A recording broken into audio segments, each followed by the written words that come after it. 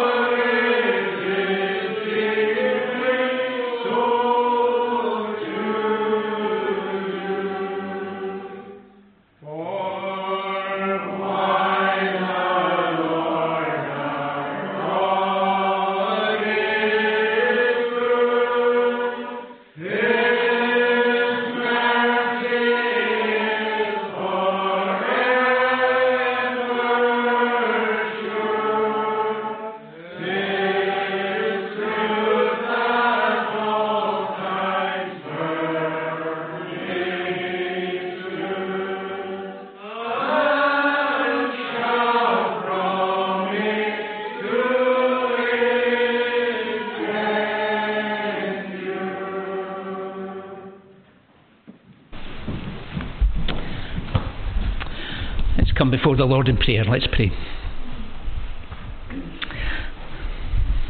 Almighty God, our gracious and eternal God and Father of our Lord Jesus Christ, Lord, we bless you that we are able to come and to gather in this way and at this time, and to remember that the Lord our God is good and that His mercies endure forever, and that your truth has always stood and will always stand. Lord, what comfort we take in the knowledge that we have your sure and eternal word, that word that is certain, that word that is unchanging, because it is the word of an unchanging and unchangeable God. And we bless you that what was written all those centuries ago is as true today as it was then, and your promises are as sure and secure as they ever were and as they ever will be. We bless you that you are not a God who changes. You have no need to change. There is no plan B, because plan A never goes wrong. And we thank and praise you tonight that we are able to come before you in worship and at the outset of a communion season where we pray that the Lord Jesus Christ would be exalted and that he might have all the preeminence and all the glory. How we bless you for him. How we bless you for our risen Saviour, our crucified and risen Saviour, the one who gave himself in order that we might have life, who gave his very being in order that we might possess eternal life, that our sins might be forgiven, and through his blood that we are cleansed from all unrighteousness. We pray, gracious God, enable us to love you with all our heart and soul and mind and strength. Give us a love for one another. Give us a love for our neighbours. And give us a love, Lord God, that is prayerful, and a love that is humble, and a love that is gracious, and a love that desires to see sinners come to Christ. Lord, you have been so good to us. Each and every one can testify that goodness and mercy have followed us all the days of our life, and we have the hope that as we trust in Jesus, we will live in the Lord's house forever. We bless you that this communion season, like every communion season, is a foreshadowing of that great marriage supper of the Lamb, when Christ will dwell with his people and his people with him, and that is a fellowship that will never end. That these communion seasons, like the days and the years of our lives, they come and they go. But you, Lord, endure forever, and the promises you make to your people are forever. And we take such comfort in these things, in a world of trouble, in a world of disarray, in a world of many heartaches and sorrows, as well as many joys that we're able to share together. Lord, we give thanks that you are promising to build a people for yourself. You're building a church, adding to it daily such as should be saved. And we pray, gracious God, that as you continue to be at work even here in this place, in this community, in this congregation, continuing to add to the congregation here, Lord, we bless you for every encouragement.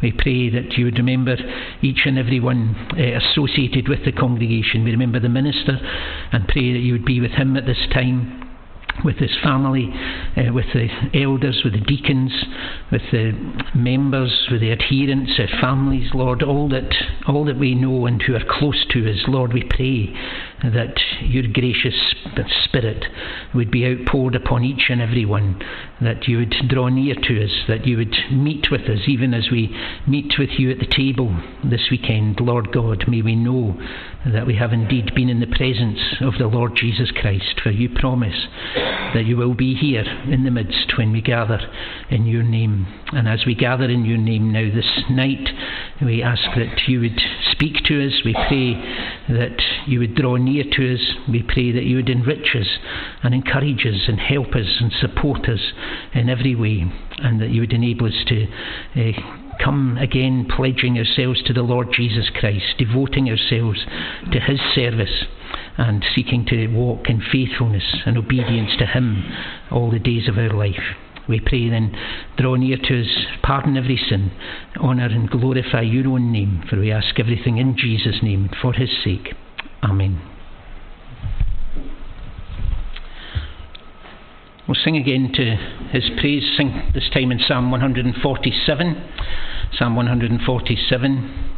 Perhaps it was remiss of me not to introduce myself for anybody that doesn't know me. My name is Murdo MacLeod. I'm the minister at Nairn Free Church, and it's a pleasure to be on the wrong side of the Firth, but you've got the sunshine here as well, so it's nice to see that the sun's shining here too. Psalm 147. Oh, praise the Lord, how good it is to sing him songs of praise. How pleasant to give thanks to him for all his gracious ways. We'll sing verses 1 to 7 of Psalm 147. We'll sing to God's praise.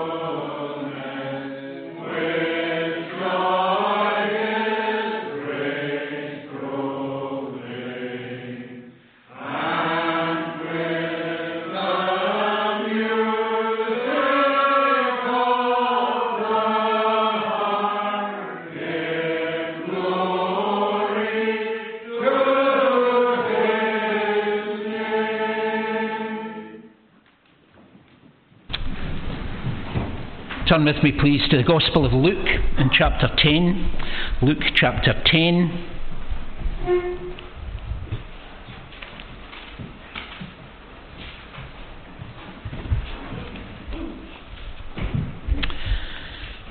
We can read from verse 21.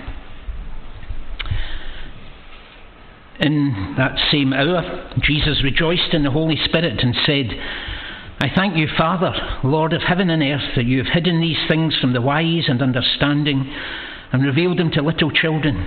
Yes, Father, for such was your gracious will. All things have been handed over to me by my Father, and no one knows who the Son is except the Father, or who the Father is except the Son, and anyone to whom the Son chooses to reveal him. Then turning to the disciples, he said privately, Blessed are the eyes that see what you see. For I tell you that many prophets and kings desired to see what you see, and did not see it, and to hear what you hear, and did not hear it. And behold, a lawyer stood up to put him to the test, saying, Teacher, what shall I do to inherit eternal life? He said to him, What is written in the law? How do you read it? And he answered, You shall love the Lord your God with all your heart, and with all your soul, and with all your strength, and with all your mind, and your neighbour as yourself. And he said to him, You have answered correctly. Do this, and you will live. But he, desiring to justify himself, said to Jesus, And who is my neighbour?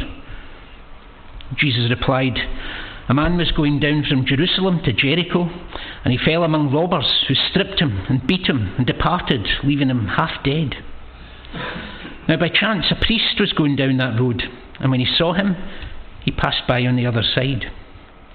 So likewise a Levite, when he came to the place and saw him, passed by on the other side. But a Samaritan, as he journeyed, came to where he was, and when he saw him, he had compassion. He went to him and bound up his wounds, pouring on oil and wine. Then he set him on his own animal and brought him to an inn and took care of him.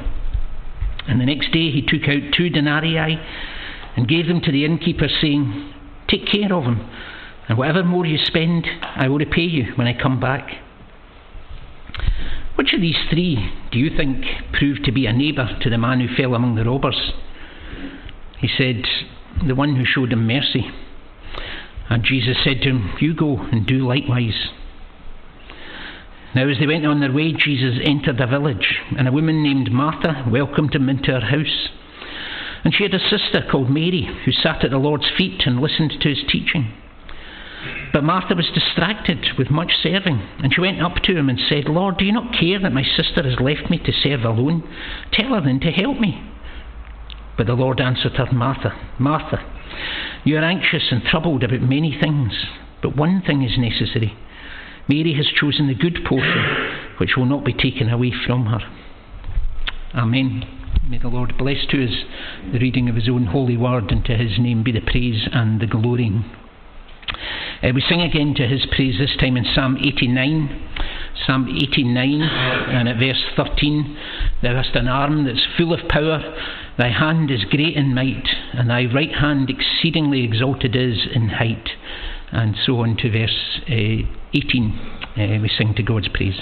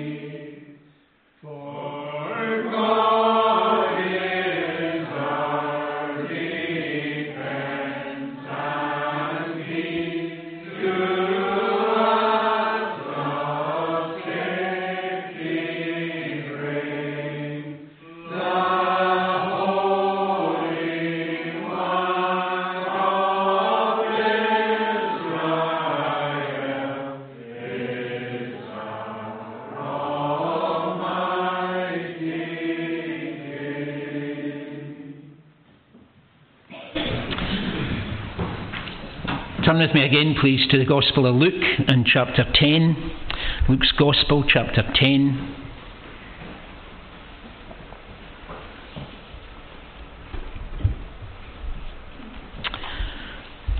We can read again at verse 38.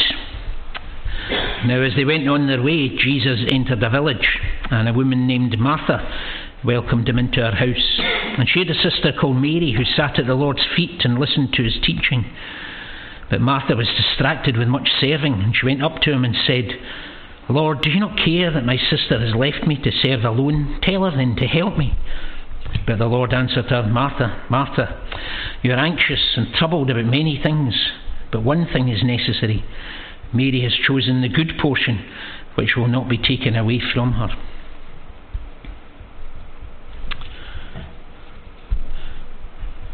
Now, it is a great privilege to come to a communion season. It's a tremendous opportunity to withdraw ourselves from other concerns that we might have, and to kind of switch off from those, even for perhaps a couple of days where we can, and focus somewhat on the love of Christ and the grace of Christ and his devotion to his Father and to his people. And as we gather here as his people, it's our hope and our prayer that our own devotion toward him might increase, and that as we gather around the remembrance of him, as he has commanded us to do, so we pray that our love and our devotion for Christ might only be increased. We are called on to examine ourselves in the light of the Lord's Supper. Let a man examine himself, and so let him come, or a woman, a boy, a girl, and so let them come. So let them come and eat and come and drink and commemorate what Christ has told us to commemorate. We know that he loves us as his people. We know that, like Paul, we can say, he loved me and he gave himself for me. And every single one of the Lord's people can rejoice in that tonight and be humbled by that tonight. Perhaps that's certainly certain. Perhaps what we need to ask ourselves is, do I love him? And do we love him? What's the great mark of obedience? What's the great mark of our love? It's obedience. If you love me, keep my commandments. Do we faithfully seek to keep Christ's commandments, to be obedient to his word? One of the things we're doing this weekend is seeking to be obedient to him. He's told us, do this in remembrance of me. And if you're a believer here tonight and you're not intending to be at the table tomorrow, then let me say you're being disobedient, because Jesus Christ himself has said, do this in remembrance of me. And that's a command to his people. It's not a request, it's not a suggestion. Do this in remembrance of me. Let me encourage you, if you're a believer, and maybe for whatever reasons, cultural, personality, whatever, you've never felt the desire, the strength, the faith to go forward to the Lord's table, please remember it's a command of the Lord Jesus Christ. And maybe we think about him, we think about his love, his grace, his devotion, and as I say, what I want us to think about and keep on thinking about this weekend is not just his devotion toward us and his love for us, but our love for him. Let me come and accompany you for a while, thinking about this passage before us tonight, thinking about Martha and Mary, these two sisters from Bethany, just outside Jerusalem. And if we can break down what I want to say just into two simple headings: wrong priorities and right priorities. Wrong priorities and right priorities. Fairly straightforward, and hopefully as the Lord will enable us, we can think about those things tonight and keep in mind the Lord's love for us and our love for him. So let's think in the first place, as he will enable us, about the wrong priorities. And here we find ourselves particularly focusing on Martha, the older of the two sisters. It's described here as Jesus is welcomed into her house. Perhaps she's the oldest. Maybe Martha and Mary don't actually live together. Maybe they live next door to each other. But it's described as her house. We don't know, is she a widow? We don't know her circumstances. What we know is that they're obviously a popular and well-respected family in this community. And when we come to the story of how their brother dies, we see just how the community rallies round them at that time, and how the Jews come to comfort Martha and Mary in their loss. But we'll not look at that tonight. Jesus loves these people, which is a beautiful thing. We read more about that in John chapter 11. He loves their brother Lazarus, who doesn't feature in this section here tonight, but again, perhaps we'll be able to come back to him. And they entered Jesus and his disciples, as they went on their way, verse 38, they entered a village, and a woman named Martha welcomed them into her house. And that would be no small thing if the 12 disciples were all accompanying Jesus at this time, or even some of them. That's a lot. That's a lot of people that she's welcoming into her house. A very hospitable woman, clearly. It's funny, it's one of these things. Sometimes somebody says something about the scripture that you think, I've never spotted that before. And I was reading something by Tim Chester recently, and he said, have you ever thought about how many times in the Gospel of Luke, Jesus and food go hand in hand? Jesus and food. You'll remember that his detractors called him a glutton and a wine bibber, somebody that loved drinking wine. We can't comment on whether these were fair comments or not, but that seemed to be the way they accused John the Baptist's disciples of being very meagre with such things. But you lot, you're always eating and drinking. And as they go through the Gospel of Luke, Jesus spends a lot of his time either eating or drinking. There's parables about banquets. There's heaven is compared to a banquet. There's the Lord's Supper itself. Tim Chester points out Luke's Gospel is full of stories of Jesus eating with people. Luke chapter 5, he eats with tax collectors and sinners at the home of Levi. Luke chapter 7, he is anointed at the home of Simon the Pharisee during a meal. In Luke 9, he feeds the 5,000. In Luke 10, he eats in the home of Martha and Mary, like we've got here. Luke 11, he condemns the Pharisees and teachers of the law at a meal. Luke 14, Jesus is at a meal when he urges people to invite the poor to their meals rather than just inviting their friends. Luke 19, he invites himself to dinner with Zacchaeus. In Luke 22, we have their Last Supper. In Luke 24, the risen Christ has a meal with the two disciples in Emmaus, and then later appears in Jerusalem, where he eats fish with the disciples. It's quite amazing, isn't it? When you don't think about it when you're reading through the Gospel of Luke, but Robert Carris reads all this stuff and says, in Luke's Gospel, Jesus is either going to a meal, or he's at a meal, or he's just coming from a meal. He seems to be eating a lot, and that should be instructive for us, even from the outset. Just thinking about the place that food can play and meals and hospitality plays in the building up of the church. And if Jesus used it as it's an everyday thing, obviously. Jesus uses it as a means of his spreading the word, meeting with people, engaging with people. You and I probably need to remember that too, and learn from the Master in that way, as well as in many other ways.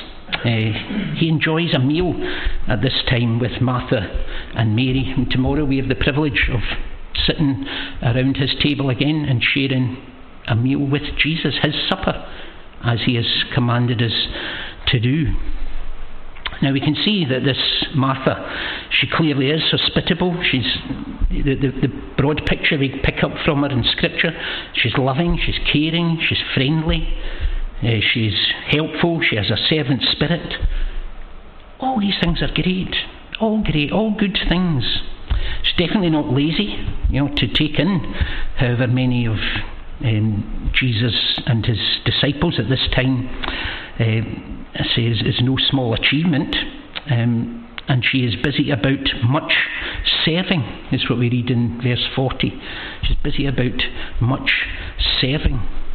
And she seems to be left to serve it alone, which is what becomes the thrust of this short little section here, isn't it?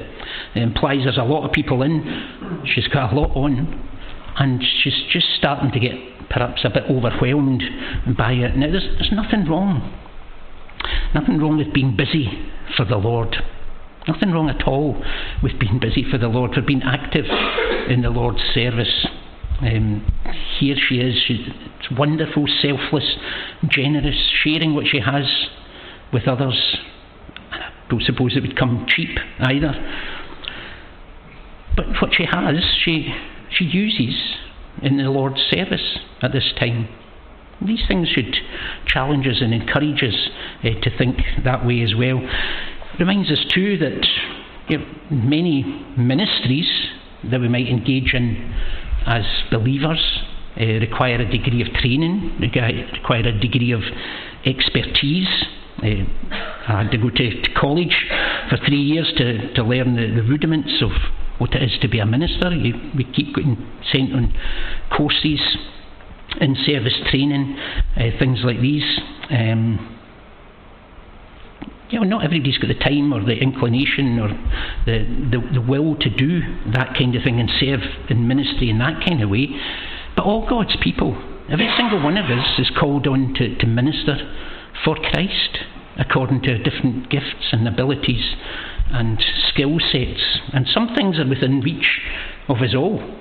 Some things are within reach of us all, depending on health and age and circumstances and ability. Hospitality is relatively easy, isn't it? We all feed ourselves every day.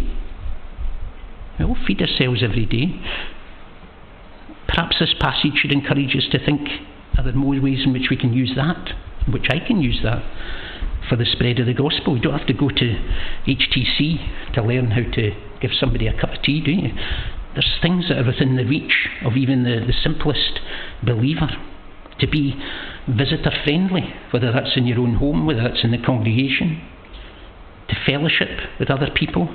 Invite folk for a meal, for a cup of tea, a cup of coffee, a glass of cold water, Jesus says. Given in his name is a great blessing. It's not difficult. A bed for the night, perhaps, sometime. It needn't be lavish and extravagant and over the top, which is possibly Martha's mistake here, isn't it? She seems to overdo it in her exuberance or in her desire to be helpful. She's burdened here, distracted with much serving. And it's getting that balance that's so important, that she gets the balance wrong on this occasion. She gets her priorities wrong. She goes too far here, and it's going to earn her, for all her kindness and for all her generosity, it's going to earn her the rebuke of Jesus and the kind of, slow down from Jesus. It's so important to be balanced. It seems she wants to do something grand for Jesus when something less would have done. His needs were human, but they weren't so great that she had to get herself worked up the way that she does here. Food is important, but the Word of God is more important. And she fails here to get her priorities right, and fails to get the balance right. The Sermon on the Mount, Jesus reminds us not to get obsessed about food, not to get obsessed about clothing. What am I going to eat tomorrow? What am I going to wear tomorrow? The birds, the flowers, the plants, they don't worry about such things, and the Lord provides for them all. There's a place, obviously, for forward planning, but not to obsess about it. It would seem that on this occasion, at least, Martha has kind of got things off balance a bit. The Lord will provide. Martha wants to feed Jesus, which is great. Her sister Mary wants to be fed by Jesus. And there's a huge difference there, isn't there? A huge difference in what happens that night or that day, whatever it is, and how the Lord responds to it. They're both devoted to Christ. But there's a difference in their priorities, and there's a difference in where they find the balance on this occasion. Perhaps Mary feels that at this point enough has been prepared, enough has been done in terms of getting the food ready. Now it's time to sit and listen and learn and love the Lord Jesus and love his words, and to grow her devotion for him, to savour the time, perhaps a very short time, that she has with Christ. And she's going to be commended by the end of the passage that she has taken the better and the more balanced approach on this occasion. Many of us perhaps need to learn the balance of being busy in Christ's service, along with the discipline of being quiet and still in Christ's service also. And sometimes it's vice versa, and we can be very good on the being quiet and still, and not so good at being active in Christ's service. And perhaps this passage has something to teach us about the balance that we need to find there. And I think one of the things we're supposed to take away from this is that our relationship with Jesus is far more important than our activity for Jesus. And all our activity for Jesus has to be grounded in our love and devotion for him. And as we recall his love and devotion for us, as communion times enable us to do, isn't it a good time to stop and to think, have I got the balance right? Am I doing what I am able to do in Christ's service, whatever that is? And it'll be different probably for every single one of us, again depending age, circumstances. Am I doing enough for him? Am I doing too much for him? And is it all grounded in my love for him? And do I take the time to know him, and the time to be alone with him, and the time to make sure that it's that relationship that's right, and any activity I'm involved in springs out of that? It's possible to be in the position where we can be so busy for Jesus that we never really take the time to cultivate our relationship with Jesus. And that's maybe something some of us need to learn. Somebody said to me once, if you're too busy to read your Bible and to pray, then you're busier than God wants you to be. And I think that was a timely lesson for me. It's a simple truth, but sometimes we need to learn even these simple lessons over and over again. The Lord of the work comes before the work of the Lord. The Lord of the work comes before the work of the Lord, and that was something Martha had to learn on that occasion. It's something that it's a blessing to us if we take the time tonight, tomorrow, just to remind ourselves about the Lord himself, and to be sure that what we do is all grounded in our love for him and our devotion to him. Say, Martha loves the Lord Jesus. I don't doubt that for a moment, and yet she ends up here being rebuked by Jesus. She gets rebuked by Jesus.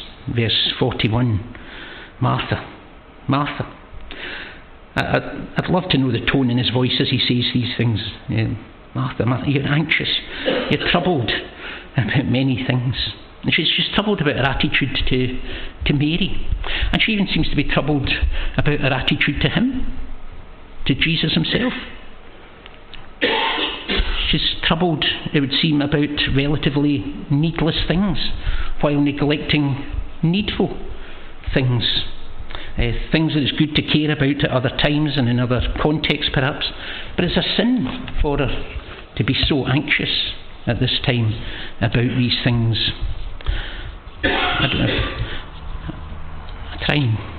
I try and put it into a kind of modern context and imagine the kitchen through from the sitting room where perhaps everybody's sitting, and Martha out there somewhere in the kitchen, and as she's getting more and more agitated, maybe the banging and the crashing and the thumping and is getting louder and louder. And what's she fretting about? I don't know. Is she fretting, is there going to be enough food? Am I going to be able to keep it hot? Is it tasty enough? Are they going to like it? Have we got enough dishes? Who's cleaning up the dishes here? Is there sibling rivalry going on? Is she a wee bit jealous of Mary? I don't know. Has she been bossy towards Mary? I don't know. I've certainly known houses. Better not grass off my big sister here, but I remember we had a big sister, and then there was me and a younger brother, and I don't know if it's because she was the older or because she was the girl, but she seemed to be having to do more than we were having to do. Maybe that was the culture of the time, I don't know, but it's not fair. Why is it always me? It's not them. Why aren't they having to do it? That's the way I'm imagining Martha being with me. She grew out of it, let me say, before I'm accused of slandering her. But that's the way I'm picturing Martha here with Mary. She's getting more and more annoyed that Mary's not doing her fair share of the work. When all the time she should be encouraging Mary to listen to Jesus. She should be listening herself, and she should be saying to Mary, "You're doing a good thing there, Mary. That's great. That's what I should be doing as well. And I should be spending more time listening to Jesus." Not encouraging her to leave him. I don't know if she feels Mary's been hyper-spiritual here. Sometimes we can be in danger of thinking if somebody's more spiritual than me, then they're being too spiritual, because I've got the balance right and they haven't. Perhaps Mary feels my work is already done. Certainly it seems to be that Jesus praises her for what she's doing, which she's taken the time now to sit devotedly at the feet of Jesus. It's too easy for even believers to fall out because they get stressed. Perhaps you know that temptation can happen, can't it? We can even get narky with God's people if we're overworked or we're tired, and we get grouchy and we get touchy about things that we wouldn't otherwise let bother us. I can't help feeling if Martha was sitting at Jesus' feet alongside Mary, there wouldn't have been this commotion, there wouldn't have been this spirit come into the fellowship there. And isn't it true that the more we worship together, the more we study God's word together, the more we pray together, the more we fellowship together, that the more good things come into our relationships than bad things? It's very hard to pray for somebody that you're really angry with, or to be angry with somebody that you regularly pray with and you understand what they're like and what makes them tick and what they're going through at any given point. Wouldn't it be the case perhaps if we're more devoted to Jesus together, that it cuts out a lot of the petty squabbling and stuff that might be going on even here in this home at this time? She's annoyed with Mary. She's got her priorities wrong. She's annoyed with Mary. But amazingly, it seems she's even a bit annoyed with Jesus himself, which is an incredible thought, isn't it? You don't care. Do you not care? You've seen what's going on. Do something about it. Don't let her off with it. Why are you tolerating this? That seems to be her kind of attitude, isn't it? She went up to him and said, "Lord, do you not care? My sister has left me to serve alone. Tell her to help me." She seems to be getting petulant with Jesus while Mary is, while she's telling Jesus what she wants to say, Mary's listening to what Jesus wants to say. And Mary's obviously chosen the better road. And here's Martha ordering Jesus about. Tell her to help me. It's incredible, isn't it? She's telling him what to do. Tell her, Lord, tell her to help me. What a mess we get in when devotions are missed. What a mess we get in the further we drift away from Jesus. That's what communion seasons do, apart from anything else. They enable us to come back and to focus again on Christ himself, and to remember him, and to make sure that our priorities and our attitudes and our mindset is focused in the right place and on the right person. Relationship with him, far more important than our activity for him. The Lord of the work, far more important than the work of the Lord. And I hope it is something we can focus on and remember this weekend. He comes first. I must decrease, says John the Baptist. He must increase. That should always be our set of priorities. Martha's not bad. She's not a bad person. She really isn't. But on this occasion, at least, Mary has chosen better. Mary is doing better. Today, Martha got the balance wrong. But I think, as we'll maybe see, there's other times her heart's in exactly the right place, and Jesus is very happy with her. There's times to be quiet. There's times to learn. There's times to worship. There's times for activity. And we need, as individuals and as churches, as congregations, we need Martha's spiritual practicality, and we need Mary's practical spirituality. There's a balance. There's a balance. Today, Martha's got the balance wrong. She's got her priorities wrong. But in the second place, Mary has got her balance and priorities right. So think about Mary just for a few moments. Martha seems to feel that Mary's been a poor hostess. Jesus knows that she's not. Jesus knows Mary has got absolutely the right balance here on this occasion. She's made the right choice. Mary has chosen the good portion, and it won't be taken away from her. She's not going to be the loser in this. She's made the right choice. How we need wisdom. You and I need wisdom to make these right choices. Mary wants to know more about what Jesus is all about, what he has to say, what he has to teach, what she can learn, what she can discover by sitting and listening to him and what he's teaching, that she might understand God better, and she might understand the world better, might understand herself better, might understand Christ better.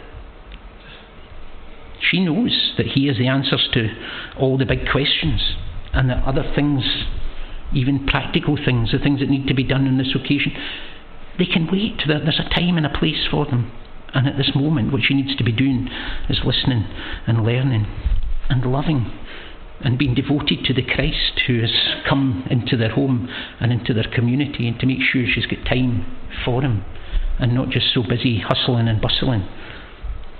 Man can't live by bread alone. That's true. But no meal is more important than devouring the Word of God. And that's Mary's priority on this occasion. She wants to feed on the Word of God coming from the incarnate Word of God. She's giving Jesus her time and her heart. And it might be that attracts the criticism of Martha and maybe even others. But Jesus himself defends her. He says, Mary's chosen the good part.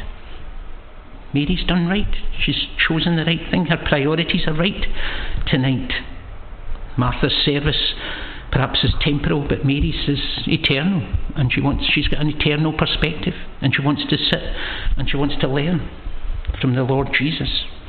There's a sense in which she's laying up treasures in heaven, isn't she? That won't be taken away from her. And I don't think the passage is saying so we all need to become monks or nuns and lock ourselves away in a cave somewhere and read our Bibles for the rest of our lives. I don't think that's what it's saying at all. But it's saying there's a time and a place, and that should be the number one priority. And if we're putting activities and action ahead of an actual relationship with Christ on which the activities might be grounded, then we've got our priorities wrong. Christ comes first, always comes first. There's times when being too Mary-ish, if I can put it that way, if Mary only ever did what she's doing here, that could be as bad in its own context as being too Martha-ish. There's a balance that's needed. And I believe Martha and Mary both found that balance on other occasions. We're looking at a particular passage here where Martha's got the balance wrong and Mary's got it right. But I think that there's more to them than just this moment. But we need to pray the Lord, give us balance, give us wisdom, that I might know aright how to serve, how to demonstrate my love for you. You love me. You've given yourself for me. I want to be devoted to your service equally. Lord, teach me the wisdom, the balance needed to get these things right. And I say what we see of Mary elsewhere suggests that she has a balance. What we see of Martha elsewhere tells us she has a balance. Mary's priority here is in taking the opportunity that she has, and we know with hindsight, I don't know at what stage in Jesus' ministry this happens, but there's only a 3-year window. So even if it's near the beginning, there's only 3 years of possible occasions like this where this could happen. And she's taken that opportunity while she has it, while it can still be had, to express her love and her devotion, and to learn at the Master's feet and hear what she can while she can. And I believe that would be a blessing to her. At the same time, I think on a very practical level we can learn that it's not scandalous for a woman to be sitting and listening and learning instead of in the kitchen. Sometimes we lose that balance too, don't we? The woman's place is at Jesus' feet, just as surely as it's in the kitchen.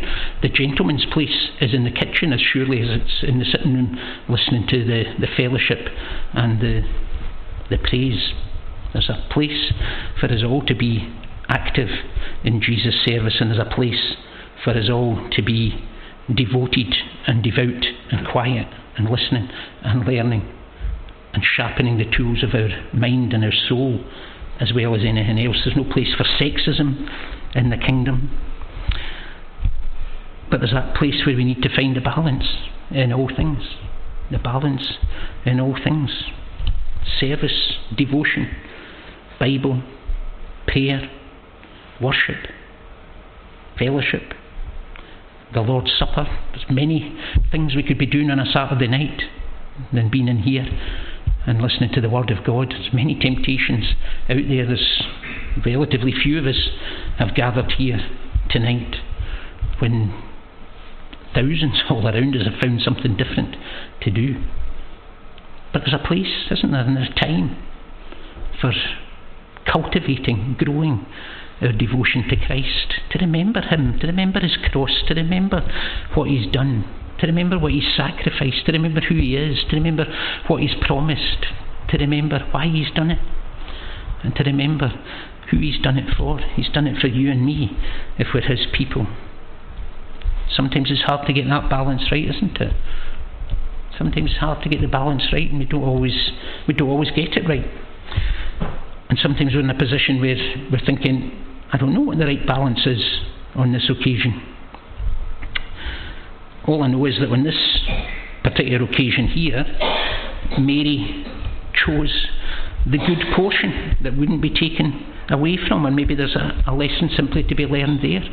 That if you're conflicted about, am I devoted enough to Christ, or should I be doing more for Christ, and it becomes a kind of conflict, perhaps this passage is saying maybe you need to err on the side of Mary. There's very few of us get accused of being too spiritual.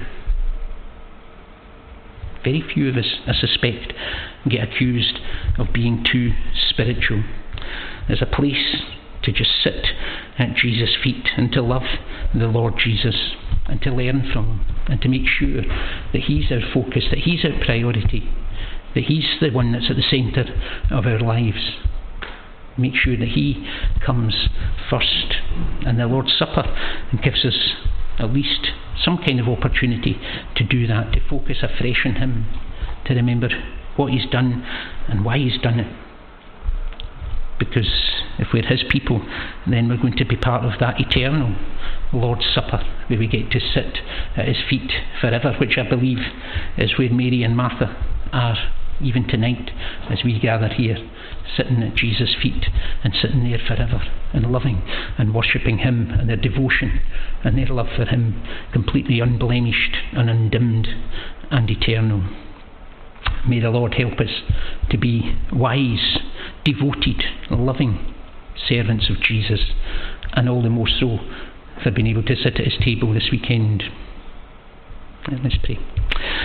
Our gracious God, we pray, enable us to be balanced in our spirituality and to have the balance of Mary here, to love the Lord Jesus, to sit metaphorically at your feet, listening, worshipping, learning, and at the same time, as we have opportunity, to express that love in the way we act, the way we serve in our homes, in our communities, in our workplaces, among our families and friends and neighbours. Lord, may we shine for the Lord Jesus, even as Mary shone on this occasion. May he be our all in all. May he be our focus this weekend. May your grace be upon us. Pardon every sin, we pray, in Jesus' name and for his sake. Amen. Our closing praise is in Psalm 27. Psalm 27. And at verse 4, one thing I'll plead before the Lord, and this I'll seek always, that I may come within God's house and dwell there all my days, that on the beauty of the Lord I constantly may gaze, and in his house may seek to know direction in his ways. Psalm 27 verses 4 to 8. We'll sing to God's praise.